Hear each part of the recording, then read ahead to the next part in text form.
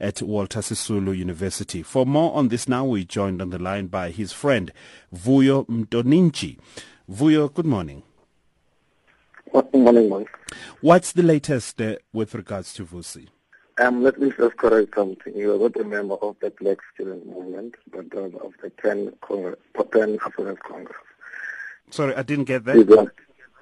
You're a member of the 10 African Congress, the PAC, and not the Black Students Movement. Okay, thanks for correcting us. Okay, no problem. All right.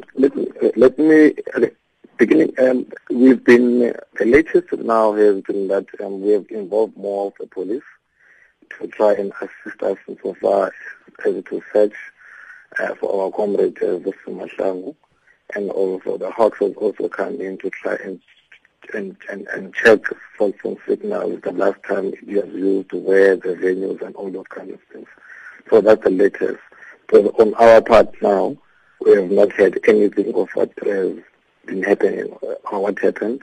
So we are still trying to check and also see what could us as also comrades and also the community can be able to do. So, but what are your suspicions? I mean, was he kidnapped? What happened? Because I read here, for instance, in the Sowetan page 4, saying that a security firm is fingered in his, in inverted commas, kidnapping. His SMS said he's either kidnapped or arrested, but when he went to the police stations, there was no record of him. So then it implied to us that he is not arrested. So the most certain possibility was that he was kidnapped. Yes, comrades, in our discussions have come up to the conclusion that he once sent an SMS to one of the comrades saying that he's been followed by a car of a certain security company that works for the university. So now it has since pointed out it might possibly be the security company of the university might have been involved in his kidnapping. Okay, but what could have led to his kidnapping then? There's a lot of speculation around, but because the person has been so much against certain service providers and also certain companies that usually are very much involved in outsourcing, which at most is a $1 million kind of a agreement between certain institutions and also entrepreneurs that does those kind of outsourcing services.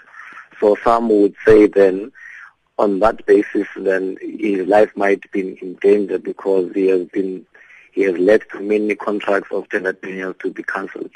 So in certain institutions that he has been very much active on outsourcing must fall. So also within the context of Walter Sisulu University, he's been also against a certain company that it must leave. So that implied for some that it might have resulted in him being kidnapped. All right, let me correct myself. Alleged kidnapping. All right, so what is the word from the police then? The police pledged that they are going to assist, even though they took so much of time for them to come on board and to put a bit of pressure and also public sympathy as well. But they promised now that they are going to assist. Some field intelligence as well have also came in, some private investigators to assist in the process. So we are hopeful that we are going to assist each other in finding exactly what happened to our comrade.